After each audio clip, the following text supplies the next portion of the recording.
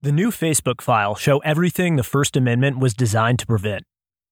A House subcommittee releases internal Facebook correspondence showing how a White House that was itself spreading disinformation tried to ban criticism. House Judiciary Chair Jim Jordan of Ohio went gonzo on Twitter yesterday, releasing a string of documents subpoenaed by Facebook. The Facebook files story Jordan went on to tell revealed a worst-case scenario for modern digital censorship, in which the White House not only strong-armed Facebook to remove content, but did so over exactly the kind of speech the Constitution was designed to protect: political satire. Not only that, but the White House's demand had clear political motivation. A law professor would have a difficult time scripting an episode more directly offensive to the First Amendment. The Facebook files show the progression of a request to Facebook from the Biden White House's senior advisor, Andy Slavitt, to remove a vaccine-critical meme, whose crime was that it was too popular. The third-ranked post in the data we sent him, as Facebook president of Global Affairs Nick Clegg put it. The meme is a spoof of late-night TV ads by law firms looking for class action plaintiffs, only this time the joke was about the COVID shot. The offending gag? 10 years from now, you will be watching TV and hear, "Did you or a loved one take the COVID vaccine?"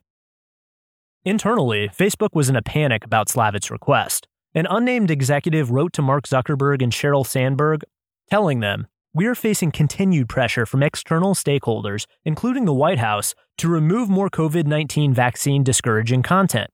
Clegg recounted that Slavitt was outraged Facebook had not taken down the DiCaprio meme.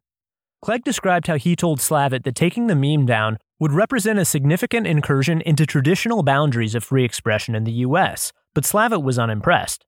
As Clegg explained, Slavitt replied that the post was directly comparing COVID vaccines to asbestos poisoning in a way that demonstrably inhibits confidence amongst those the Biden administration is trying to reach, adding Andy's assumption is that YouTube would never accept something like this.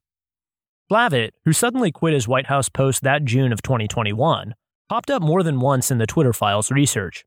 In one email, a senior Twitter communications executive described concerns over the site's failure to remove all of the so-called disinformation dozen, whose number included Robert F. Kennedy Jr.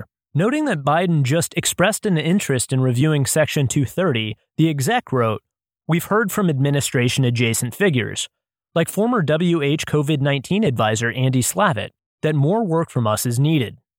In the Facebook episode, the intransigent determination emanating from the White House over a meme led to panic inside the company, with VP of Public Policy Brian Rice saying, "Andy's challenge feels very much like a crossroads for us with the White House in these early days." Thanks for listening to the free version of this article. To hear the full version, and for more articles and content, please subscribe at www.racket.news.